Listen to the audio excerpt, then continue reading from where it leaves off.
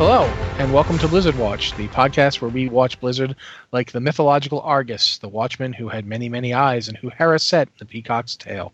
Yeah, I don't know why. I just felt like talking about mythology. You'll get used to me. I'm Matt Rossi. I'm the host of the show. With me this week are two absolutely dedicated co-hosts who will adhere to the topic like a really good suction cup, like one with a dial that you can turn. And just amazing suction cups that will make you want to hug people. They're that good. First up, she knows what I'm talking about, Ann Stickney. Ann?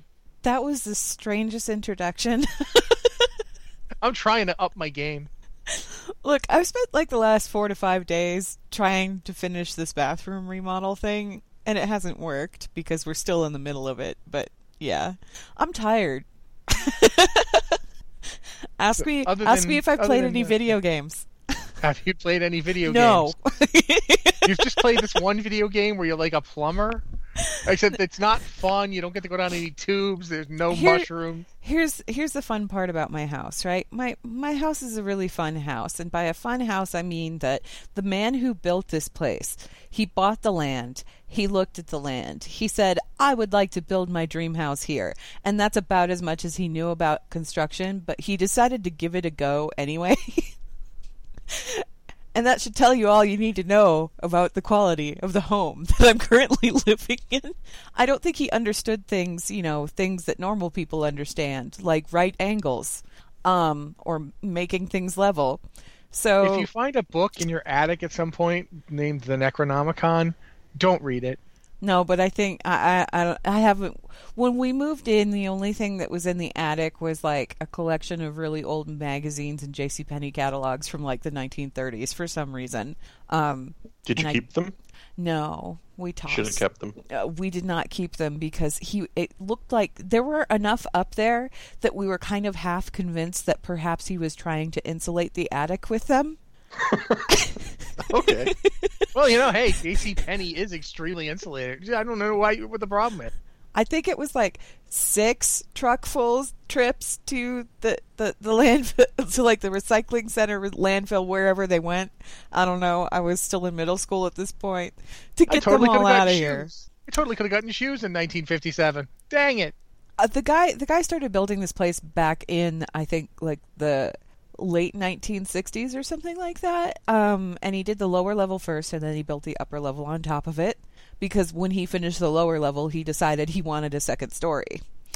And the stairwell, I know that the stairwell that goes in the middle of the house, the one that goes up the atrium, the stairs are actually dated 1975, when he put them in way back when. So yeah, this whole place is a mess.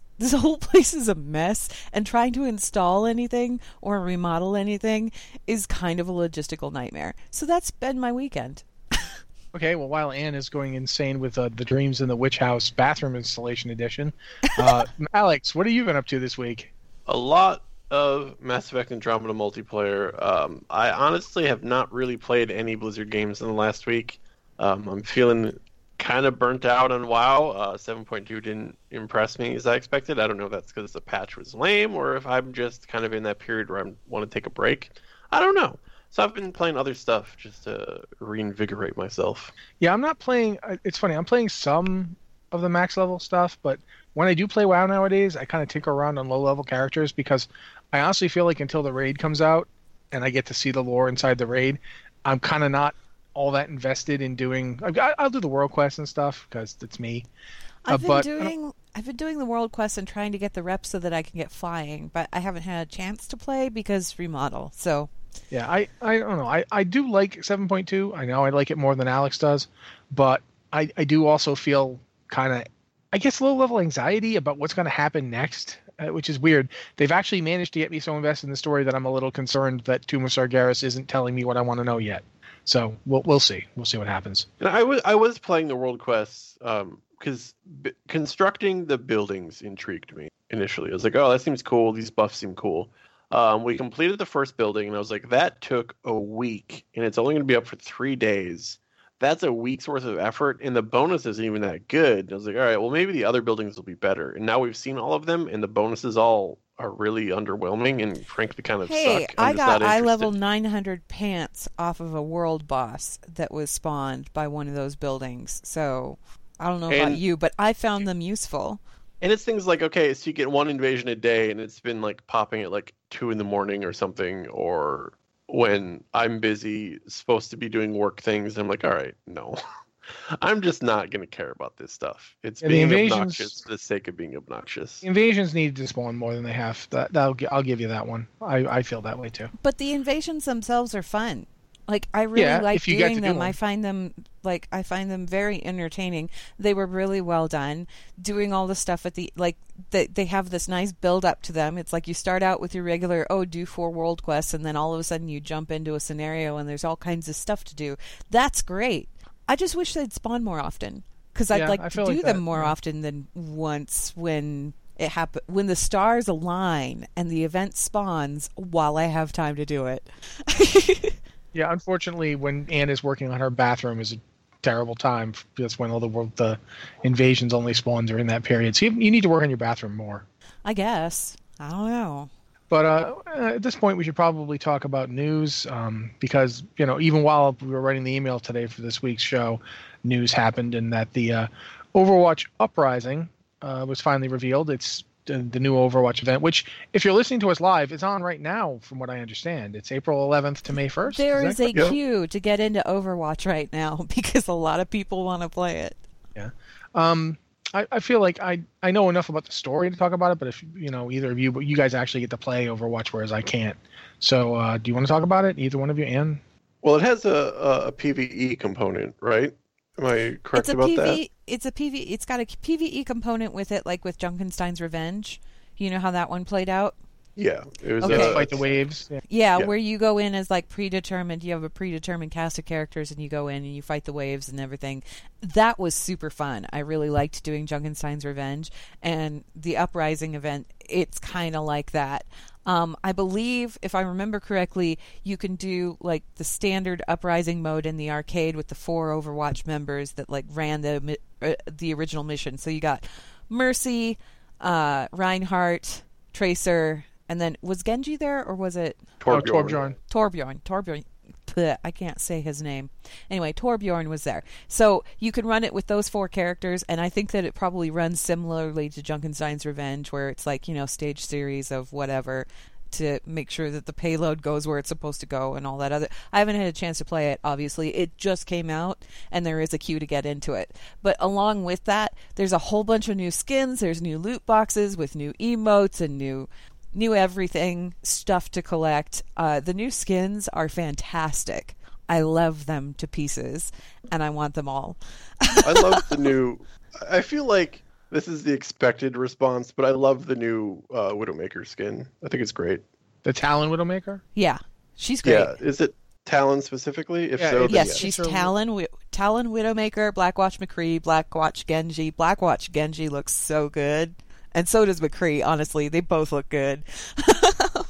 Okay, I don't feel bad about saying like the Widowmaker one now, because...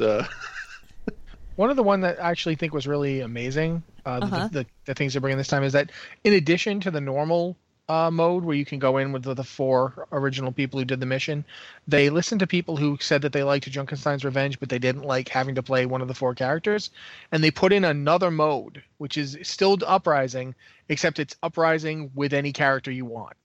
You can play with any character you want. Yeah. Yeah. So you can have the original experience and go through and play with like Tracer, Torbjorn, Mercy, and Reinhardt, or you can do like you go can in bring with in Lucio and Diva and a bunch of the other ones who weren't actually there when this whole Uprising thing was going on. Because obviously, Uprising, it's about Tracer's first mission with Overwatch. Yeah, and it's a big deal because when they canceled the graphic novel, the first thing they said is they were going to try and come up with different ways to tell story instead of just having it be in tie-in media, and that's what this is. Yeah, and it's kind of I like the way that they're presenting it here. I know Your Lord this week I was going to write about something else. I had planned on writing about something else, but I'm going to be writing about this instead because the history and the background that they're showing here, it kind of like expands what we know just a little bit more. And I hope that they keep doing this. I like this whole special event, kind of roll things into a special event to present the lore. I'm still annoyed about the graphic novel, and I wanted it, but that's okay. I'll take this. I will take this. Yeah, I'll just be... I don't know if the little mission thing goes away at the end of the event, and if so, that kind of sucks, because being able to see that is cool. If it's like Junkenstein's Revenge, it's just a special event thing. Yeah, in Junkenstein's Revenge, I don't mind that going away, because it's like, oh, it's just a Halloween fun thing. But if this is actual like Overwatch story and it goes away at the end of the event, that sucks a little bit. But meh. Regardless, it's running from April 11th, so today, through May 1st. And you can get the loot boxes, you can get all of the stuff for it during that time period. Do we know, can you log in? Did they give you a free loot box upon login? I don't know. Like they did with the last events? I'll have to go check that later. I can't even get in right now because, like I said, there was a queue there, and I think the queue was at like 8,000 people or something like that when I tried to log in to check. And I said, okay, well, never mind. I have a podcast to do. Yeah, but also coming up, one of the less breaking news sort of thing, but 7.2. Wait, hold up before you say anything else. Chat channel just confirmed. Yeah, you log in and you do get a free loot box with the event. Oh, that's nice. Yes. Oh, it actually brings up one more thing that we hadn't talked about. There's one of the sprays that you can get is of Ana Amari, Baby Pharah, and the man who is most likely Baby Pharah's father, because she's holding his finger in that way that is almost universal shorthand for this is her daddy. Is it the guy from the Holiday comic? It almost certainly is, except we get to see him from the front. He's much younger and he has long black hair. Okay. But he's very definitely not anybody from Overwatch that we've seen before, and it seems pretty well established at this point that guy is Pharah's father. We know nothing about him. We don't know his name. We don't know, who is he? Where is he from? What is, nothing. But, definitely seems to, if you've been steadily working on that Reinhardt Ana fanfic, I'm sorry to tell you that it's now non-canonical. That won't stop people from writing fanfic. I'm not saying you should stop maybe they like each other now. Go ahead and write as many fanfics of as many combinations as you would like. I am not the fanfic police. I'm just informing you. One of the other, I think it was a spray, actually. I'm not sure. That was introduced with this was Reinhardt with his long golden hair, who's very pretty. Yeah, it's interesting because, this is still set 20 years after the Omnic Crisis. Yes. So a timeline is being established here. This is what I'm appreciating, is there is a timeline that's slowly being established here. Even though Reinhardt is 7 years younger than he is now, he's still old. Like, this is still old Reinhardt. This still isn't golden hair Reinhardt from the poster. So just keep it in mind. You're still going to get old Reinhardt. Also, yeah, we should probably talk briefly about patch 7.2 since Alex had mentioned it earlier. It's in its third week. As of right now, you basically can start unlocking the quest to get your new your sixth follower if you're doing the class order hall stuff. Ooh, I gotta go do that later. Yeah, so that's opened. I don't know. I think the Nether Disruptor just went away. I don't know what we currently have for a building. I haven't checked today. It'd be the not the Nether Disruptor and not the Mage Tower, but the other one, I think, went live. The Command Center? Is that what they called it? Yeah. Yeah, it is the Command Center. And so, yeah, that's up. I think the Mage Tower was close to being completed again. So we might even have the Command Center and the Mage Tower up together. I'm not sure. But right now, people have already started getting flying done. Oh, yeah. So there are people who are currently flying around because they took out the invasions meta for the overall. There was a point there where in order to do flying you had to get explore the Broken Shore, which everybody got day one. That was easy. You just walk around the Broken Shore, discover all the areas, no big deal. You have to get Revered with Legion Fall, and that was kind of the lengthy process because it required you to grind rep, and you could only get so much of that per day, really. And then there was also one where you had to complete each of the Legion invasions in every zone. So you had to do one in High Mountain, one in, you had to do one in every zone. And Yeah, the there were 4 problem total with you had that, to do. what people were complaining about was the fact that these invasions kept coming out at really odd hours. I mean, we're talking like, 11:30 at night, 2 in the morning, middle of the day when everybody's at work in the middle of the work week. Nobody could do them. Yeah, So to get every zone, it would have taken just like months of hoping it spawned at a time you could play. Forever. It would have taken forever. So they went ahead and politely removed that from the achievement. So all you have to do now is discover all of the areas on the Broken Shore, which everybody has done, and get revered with Legion Fall, which isn't really, I mean, it'll take a little bit of time, but it's not, back-breaking amount of activity or anything like that. I think I'm like about halfway through. And I probably would have been one of those people that would have been flying today, except that I've been remodeling all weekend, so I haven't had a chance to do any rep work, unfortunately. Yeah. But in general, that's the state of it right now. I think we're still like easily another month or 2 away from. They announced when the Tomb of Sargeras is coming out, right? I remember this. I remember that they said it would take roughly about 11 weeks to get through the whole campaign thing to the point where the raid like 2 would go months ahead away. and launch. Yeah. So yeah, we're like 2 months away from it, which is interesting to me because 7.2.5 is already being discussed and it'll probably hit the PTR at some point.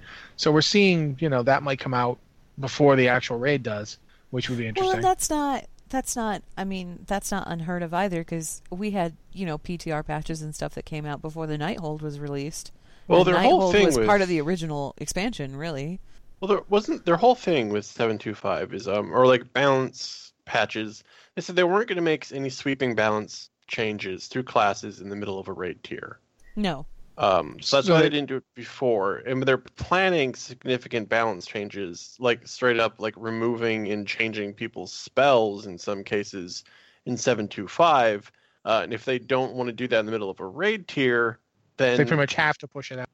Yeah, it would have to come out before Tomb of Sargeras, which is interesting.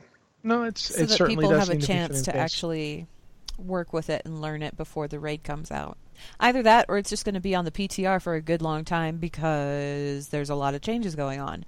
And I do know that all of the notes that they've been giving about the individual classes and their plans for 7.2.5 have been really detailed and really in-depth. Like, they're looking at the classes right now with a really critical eye and when they're making these decisions. And not every class is going to have a major sweeping amount of changes, but they are tweaking things significantly for several.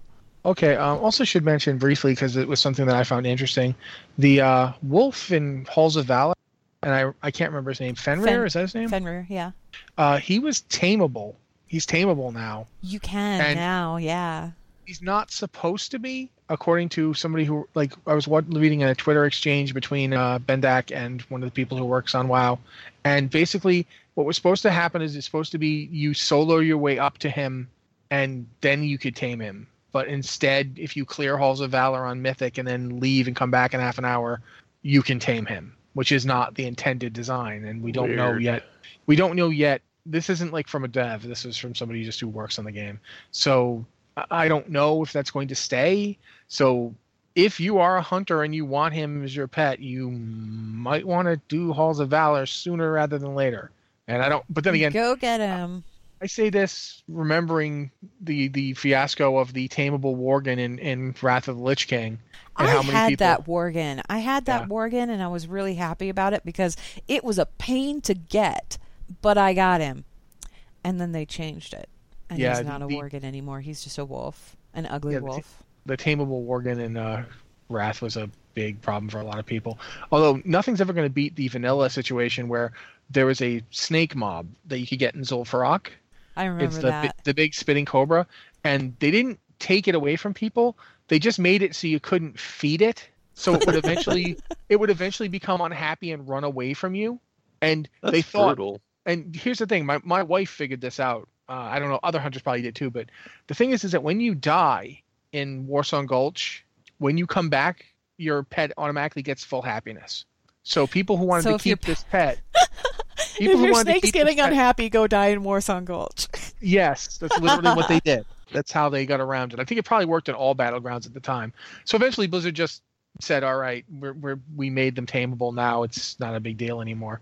But yeah, I remember hunters are a tenacious bunch, so they'll come up with a new way to do it if you give them anything. Well, you remember the original Spirit Wolf, right? Remember? Oh God, I remember. My wife had dragged me out to that swamp and had me chain casting heroism while she used a meta gem to cut her tame speed down so she could get that thing. I wrote the post for the original site on that. Yeah. Like, oh God, these people are crazy. Help me.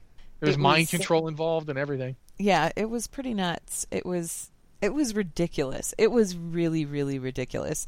Because that one, there was a mob that turned into a spirit wolf for a brief, second or two. And you had to get it to the point where you modified your cast speed, your tame cast speed, to where you could tame it in that 2 seconds or so that it was that mob, if I remember correctly.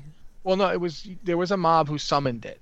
It summoned it. There was a Grim Totem Spirit Guide summoned the Grim Totem Spirit Wolf. And it was there for just a second or two, right? It was there for 2 seconds or 2.5 seconds. You could just get your tame beast down to tame it if you had a metagem proc while heroism was being cast, while you had somebody with mind control holding the Grim Totem Spirit Guide there to cast the spell to summon the wolf when you're gem procced. It was crazy. I was in that swamp for 6 hours. I'm not kidding. And I think the people that got those spirit wolves, they were allowed to keep them, weren't they? I mean, they took out the method to do it, but they were allowed to keep them because, they had gone to all that trouble. Yeah, because they had basically later in Wrath they added the new families, the spirit beasts that were basically inspired by it. Yes. So there's a spirit beast version, but my wife has the original version that isn't a spirit beast that you can't get anymore. She still has it. She's got that. So, yeah. But I guess that pretty much covers it for this week, unless something else. You guys got anything else before we move on? I don't think that there was anything else major that I can think of. BlizzCon tickets, they went on sale, and then they sold out, as per usual, every year. Yeah. Tomorrow... I don't know if it's because of how Universe works, their new vendor, or it seems like this year the BlizzCon tickets didn't sell out nearly as quickly as they did in previous years, but it just could be how the vendor does it and that it takes longer to check out. I don't know. To process. Yeah. But it seemed like in previous years with different vendors, they were sold out in a minute. And this time around, you don't get the sold out message through Universe until 15 minutes after, but that just could be how they handle it as opposed to, whatever. Other companies. If you are listening to the show live right now, the last round of tickets are being sold tomorrow, and those are the ones that are for the BlizzCon benefit dinner. Proceeds from that, which are $750. They are $750. The proceeds from that goes to, I believe it's Orange County Children's Hospital. Children's Hospital of Orange County. Children's Hospital of Orange County. So the proceeds go to that, and what you get with that is you get your BlizzCon badge, you get your virtual ticket, you get your goodie bag, you get a signed piece of original key art. Well, it's not. It's a print. It's a print of the key art from BlizzCon, and it's signed by the artist. Everybody who attends gets that. And then the big thing that you get with that, though, is you get to attend a dinner the night before BlizzCon. And it's a dinner with all of the developers and the people that have worked on all of the different Blizzard games. The tickets are very limited. I believe there's approximately 200 or so of them available, and that's it. And once they're gone, they're gone. So there you go. And if you're listening to the show on Thursday, sorry, they're sold out already. That'll happen. All right, well, before we move on to emails, Alex usually does a little something here, and we're going to have him do it now. Sure. If you enjoy our show, consider checking out Degustabox at blizzardwatch.com/Degustabox. It's a subscription box service that sends you various grocery and food items as opposed to, trinkets and whatever. This is stuff you can eat. It's usually items that are either fresh to market or niche items you might not have tried before. We mentioned this one last week, but bring it up again because last week I said it gave me some kind of corn chip. After eating said corn chips, they were ranch flavored. I looked at the bag. They're not corn chips at all. They were cricket chips. They are made out of cricket flour. Cricket chips. And I never would have tried that on my own. If I had read the bag, I would have known, but I didn't read till after the fact. So it's accurate that Degustabox gives me foods I never would have otherwise tried if they hadn't sent it to me. So if that's your thing. I just feel like you should clarify that they weren't just crickets smashed flat. They were like it was made of cricket flour. No, right. It was cricket flour. Like it wasn't like a bag full of crickets. If it was a bag full of bugs, I think I would have noticed before eating them. It's the base of the chip was made with cricket flour, which is for people that are horrified by the idea of cricket anything. You can't tell that they're crickets because they take. No. They grind it up, they make flour out of it. They use the flour to bake into these like tortilla chip looking things. It doesn't look like crickets. It's just it's it chips. Didn't look like cricket. It didn't taste like bugs. It tasted like a good chip. So when I looked at the bag after the fact and saw it was made of crickets, I wasn't horrified because they were good chips. I didn't really care. But who knew? Bugs are tasty. Right, and I would not have tried chips made out of crickets if they didn't come in Degusta Box. So if you like trying weird stuff and being surprised, check out Degusta Box, blizzardwatch.com/DegustaBox. Back to you, Rossi. Okay, thanks very much. If you have an email for the show, please send it to podcast@blizzardwatch.com with podcast or Blizzard Watch in the subject line, so we know it's for this show and not for the other show that we do. And if you can keep them relatively short, like tweet length is perfect, but a paragraph or two is perfectly acceptable. That's we try and work with you, but it would be helpful for us because Ann has to read them out loud, and that takes some time. And speaking of that, now Ann will read some out loud. Okay, our first email today, it actually doesn't have a name on it, which I'm sad about because it's a really good question. But they said, "Hello, Watchers, long-time listener, first-time writer. I have a question about the Russians from the Overwatch universe. What's the history of the particle cannon and powered exoskeleton that Zarya uses? Who designed it, and how did Zarya end up being the one who uses it? Additionally, there's some dialogue between Zarya and Diva about the, I'm going to try and pronounce this, Svatogor? Yeah, my mouth doesn't make those noises. I'm very sorry. The mechs. What are they, and do you think we'll see some in-game? Thanks for all your hard work. Listening to the podcast is probably the highlight of my work week. Just real quick address the second question here. Those mechs, if you go to the Volskaya map and you see all of the mechs that are tromping around in the background of Volskaya, that's what those are. They're gigantic robots that were created, gigantic mechs that were created to counter the Omnic Crisis way back in the day. That kind of exchange between Zarya and Diva was just, they were talking about the giant robots. As for the other stuff, you guys want to jump in? I'm going to point out that the word is pronounced Svyatogor. Thank you. And it's a Kievan Russian mythical bogatyr knight. I know that it's like, it's just, yeah. I know what it is. I can't pronounce it. But I don't actually know very much about the Russians in Overwatch. Like, they're the one part I haven't done as much reading on.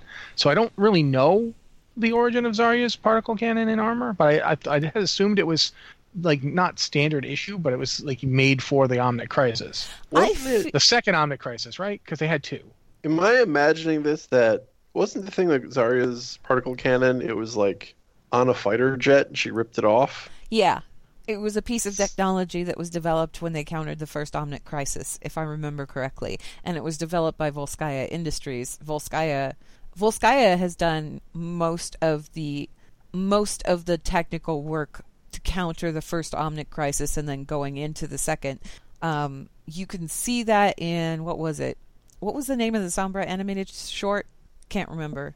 I don't remember the names of any of them. Okay. Yeah, I just remember that was the Sombra animated short. It was the one that premiered at BlizzCon. She had a deal where she infiltrated Volskaya along with Talon, so she was there with Reaper and Widowmaker, and supposedly they were trying to kill Volskaya, but they didn't do it, and Sombra made a deal with the woman instead, and at the very tail end of that, you see Volskaya talking to Zarya.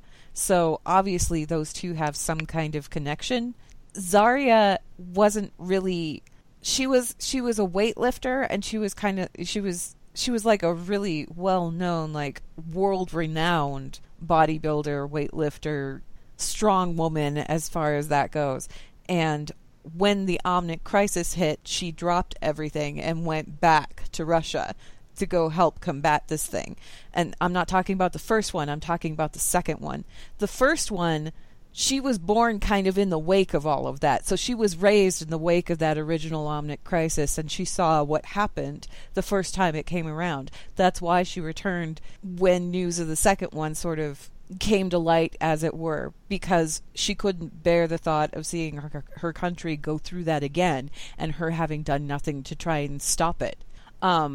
So yeah, the particle cannon, if I remember correctly, like way back when they introduced Zarya, they said that she had just literally ripped it off of a piece of artillery and appropriated it for her own uses. As far as her armor goes, the exoskeleton and all of that, I'm assuming that Volskaya gave it to her. Or she just found it somewhere. Yeah, so my interpretation of... chat says the short is named Infiltration. I believe that's correct. Yeah. My interpretation of Infiltration was Volskaya is anti-Omnic. Sombra had dirt on them that they were actually getting a lot of their weapon designs from Omnics. Zarya hates Omnics, it is oblivious to Volskaya working with the Omnics, and Volskaya is going to use Zarya against Sombra to bury that information. Is what I got out of that. More than so likely. I assume everything Zarya has is from Volskaya. Not everything, but that particle cannon that she ripped off of whatever piece of artillery she got that from, it was probably designed and engineered by Volskaya.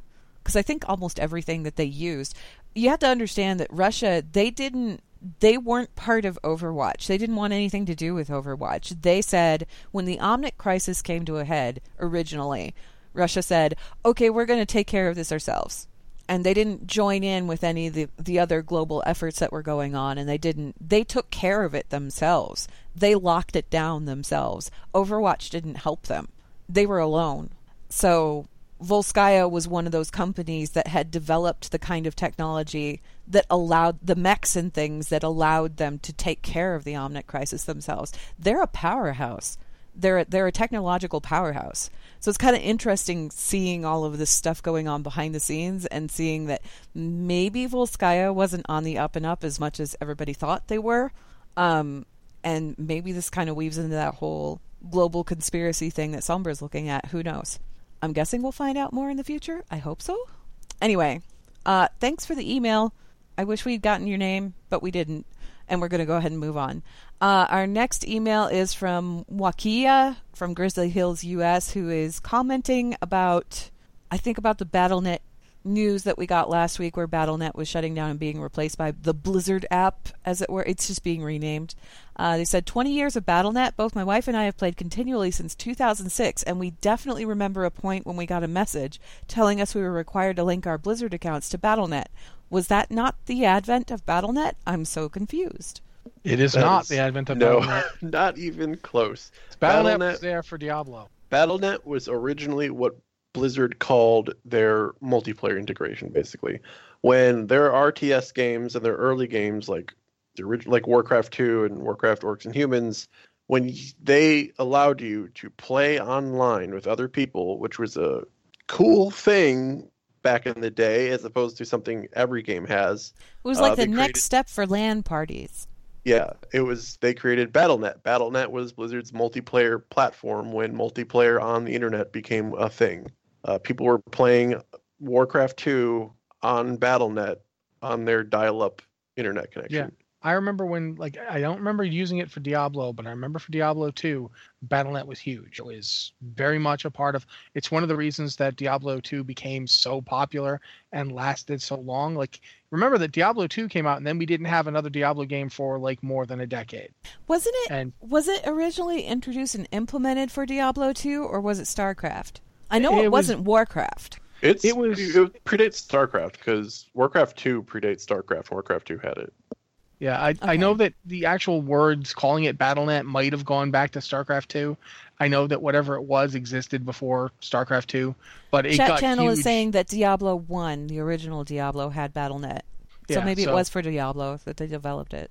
Okay, Wikipedia says when the service initially launched with Diablo in November 30th, 1996. Diablo. BattleNet offered only a few basic services like chatting and games lists. So it goes back all the way to 1996. So 10 years before you and your wife were playing, BattleNet was around. It's been around. When we said 20 years, we were off by a year. It's been 21 years. BattleNet. BattleNet can legally drink, except it also underwent a name change now. So that doesn't stop it from legally drinking. Yeah, it's just doing. No, when you change your name, age resets. So if I got my name changed, I gotta change my name right now. I definitely could use an age reset. It's a redo. It's a redo. Well, anyway, yeah, so Battle.net has actually been around for a really, really, really long time. Yeah, we did get that message where you had to link the Blizzard accounts to Battle.net. It wasn't the Blizzard account, it was your World of Warcraft account. Originally, when you signed up for World of Warcraft, I want to say you had like a username or something like that associated with your email ad, and it was separate from Battle.net. Like, it was a completely separate thing. I feel like I still have that, but I'm not sure. I do, because I have 2 accounts under the same email address, and those 2 accounts still use the usernames from way back before. Yeah, I still know mine because I keep seeing it. Yeah, I remember that. Okay. Anyway, Wakia, I hope that kind of clears that up for you. Our next email is from Mist on Moonguard, who says, while waiting for my copy of Chronicle Volume 2, I recently started reading through Volume 1, admittedly not getting into it much because of that thing called life. I've been playing through some of the beginning Pandaria content again, and a question came to me as I was fighting Mogu. While I was reading through some of the creations of the Titans, I came across a section where the Titans created guardians to watch over certain aspects of what they created. Page 18 of Volume 1 for reference, and the indomitable Mogu. Question, were the Mogu considered keepers at the time of creation? And also, how is it that we as players discovered them for the first time during Mists of Pandaria if they were already established in lore as watchers/keepers? Yours gratefully, Mist. We discovered them in Mists of Pandaria because we didn't know that. Yeah, it's not like Pandaria was kind of locked away for 10,000 years. Yeah, our characters don't carry around a copy of Chronicle. Yeah, for that matter, Chronicle is written from the perspective of this is what actually happened, but as Chronicle itself tells you, the world got blown up and a lot of stuff got lost. Like the distance from Ulduar to Pandaria is pretty extreme. But yeah, the Mogu aren't keepers; they're Titan forged. They're basically here to assist the keepers and the watchers. The watchers are the top tier. Keepers are below them. No, it's the other way around. Keepers are top tier. Watchers is below them, and then there's all the various Titan forged races. The Mogu are one of those races. They may be created in Noru Shen's image. He's that watcher that you find in the Veil of Eternal Spring. No, it's Veil of Endless Spring. I can never remember if it's Endless Veil or of Eternal. Eternal Blossoms. Eternal Blossoms. Thank you.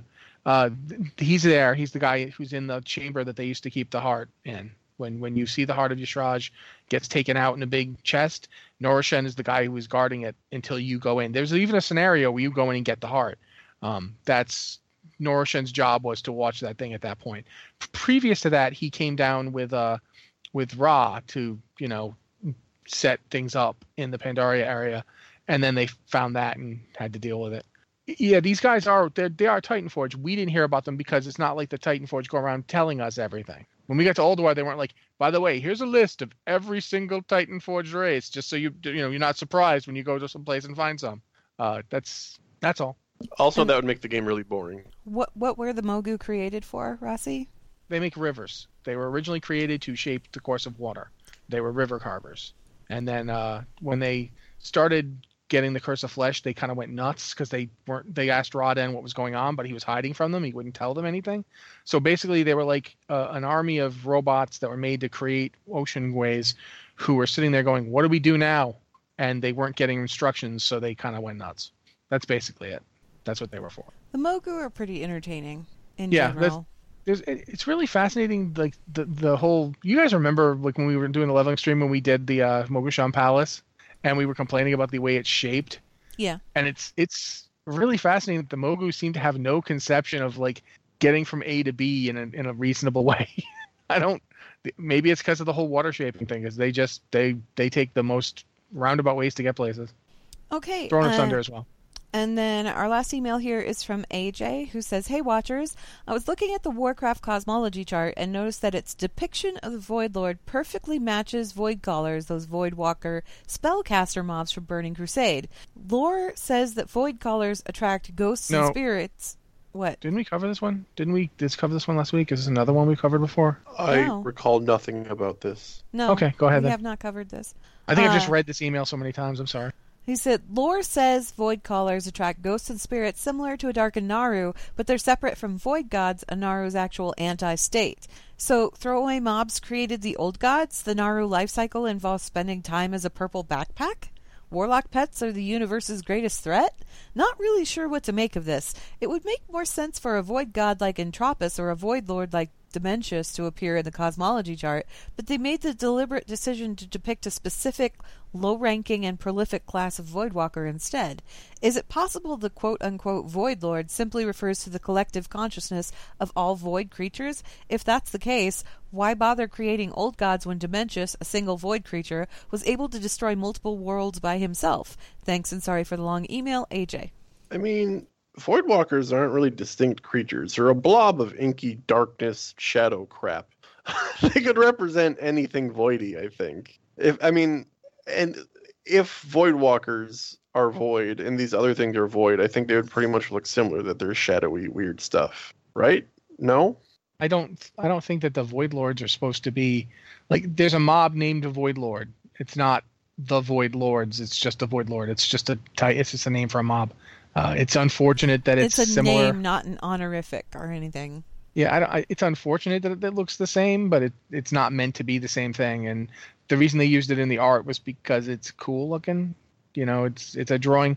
The cosmology chart isn't meant to be like, you know, it's got a lot of cool art in it. It isn't necessarily meant to represent any individual figures. The Void Lords are unfathomable beings. They're not the guy you summon to punch things for you. While, you know, your Void Walker is not the Void Lords. A mob that kind of resembles your Void Walker but with some stuff on its shoulders isn't the Void Lords. It's just a void entity. There's even some stuff in, what was it? Is it Hellfire Citadel? Where they I think it's Gul'dan is working to fuse Fel and Shadow things together. Make some kind of like Fel infused Void Walker mob. Isn't that one of the bosses? I think so, but I'm not 100% on that. This is going to sound rude. I don't really intend it that way. But questions like this are kind of why I wish Chronicle didn't exist. People take those kind of things way too literally. They expect everything to completely 100% represent things as they should be. And if at any point in time Blizzard decides to do anything slightly different from what's in Chronicle, people are going to flip out. And questions like this are kind of why that happens, that people view it so literally, so concrete, that if something even has a similar name, they leap to crazy conclusions. Yeah, I don't think that the Void Lords, you know, it's just a name for the entities that are so unfathomably powerful and malevolent that they hurled bits of pure not horror into our universe to corrupt worlds. And the reason that Dementius destroys planets, why that's not good enough, because they're not trying to destroy planets. If they wanted to destroy planets, they could just do that. They could just send a bunch of, you know, as much void force as they wanted till they shattered a planet in half. That's not the goal. The goal is to corrupt the world soul. They want to find a world soul and they want to make a dark titan out of it. That's what they want to do. Yeah, and that's Dementius is a brute force thing. Dementius came into a world and devoured all the life in it.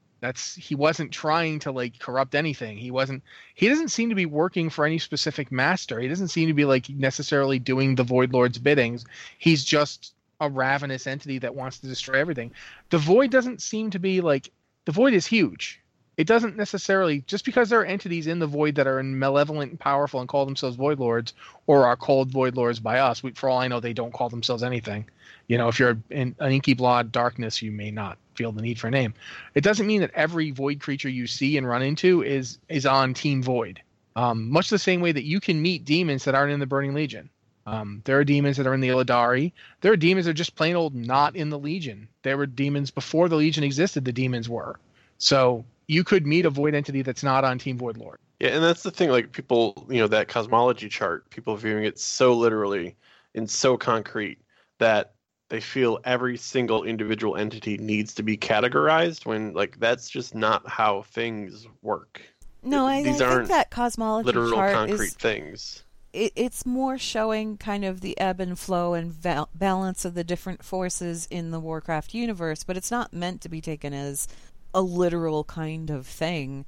And as far as like the Void Lords, the depiction of the Void Lords and how they look like the Void Callers, well, we don't have any actual illustrations of Void Lords. We don't know what they look like. They could be just, you know, big inky blob with no eyes, no nothing. It's just a mass of darkness There's no real way to depict that, but we can depict some of the things that it's sent out or that have come from it. So maybe they put that in there instead. And yeah, Alex, I do get where you're coming from, because the problem with stuff like Chronicle, and I think the reason why they kind of veered away from doing this kind of an in-depth study into the history of Warcraft for so long, is because people tend to take it really literally and tend to take it as gospel. The thing is, when you introduce a history like this, as the author, you're the one who has the liberty to change that if necessary in the future. Just because you wrote it down once doesn't mean that it's that way forever and ever and ever and always. You can make adjustments. Yeah, in a fantasy world, in a fantasy game like World of Warcraft, where the biggest appeal is fighting cool monsters, they need to have the creative freedom to make cool monsters, right? So, but if they create something we haven't seen before in World of Warcraft, like, okay, you're going to fight this awesome thing, now people can be like, well, where does this fit on the cosmology chart? It doesn't fit in this category. That doesn't make sense. You created a monster that doesn't work in your world. It's like, no, you just fight it. You fight it, and it's fun, and you get loot. That's the point. Don't worry about this cosmology chart. It's just a cool thing in a video game. Have fun with it. This is a bit of a sidetrack, but I think it actually does relate back. Have you guys seen the opening trailer for Destiny 2, the ad they have for it? Not yet, no.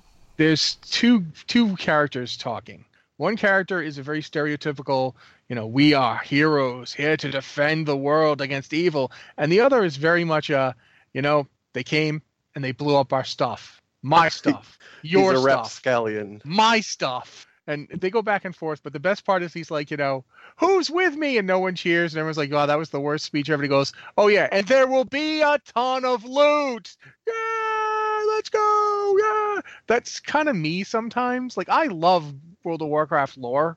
Like, I'm way into it. Game stuff is great. I'm down. But sometimes you put a big monster in front of me so I can kill that thing and crack it open and finally get that sword I've been trying to get for months. I didn't go back to Blackwing Lair for 6 years because I was in love with the lore. Because I'd seen it. I'd done it. I knew the lore of Blackwing Lair at that point. I wanted that sword. And I was going to kill everything in that place over and over again until I got it. And I didn't care if you hadn't established how the chromatic dragonflight worked yet. Sometimes it's okay. It didn't matter. They dropped crazy good loot. That's what mattered. And while we were talking about this, the chat channel brought up one of my favorite bosses in World of Warcraft, and that's Murmur. I don't care where Murmur fits in the cosmology chart Murmur at all. So much. He was cool. He made weird noises. I loved fighting him. He was great.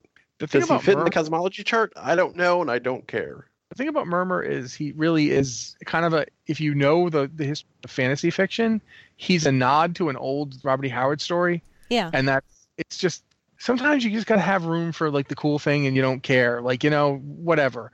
I'm going back to Black. Do you remember the first time you did Black Fathom Deeps? Like the very first time you ran that dungeon? It was terrible because we had to wait for everybody to get there. Yeah, it was terrible for a lot of reasons. I mean, there's that last room. There was no summoning stone. No summoning stone. Anyway, sorry, go ahead.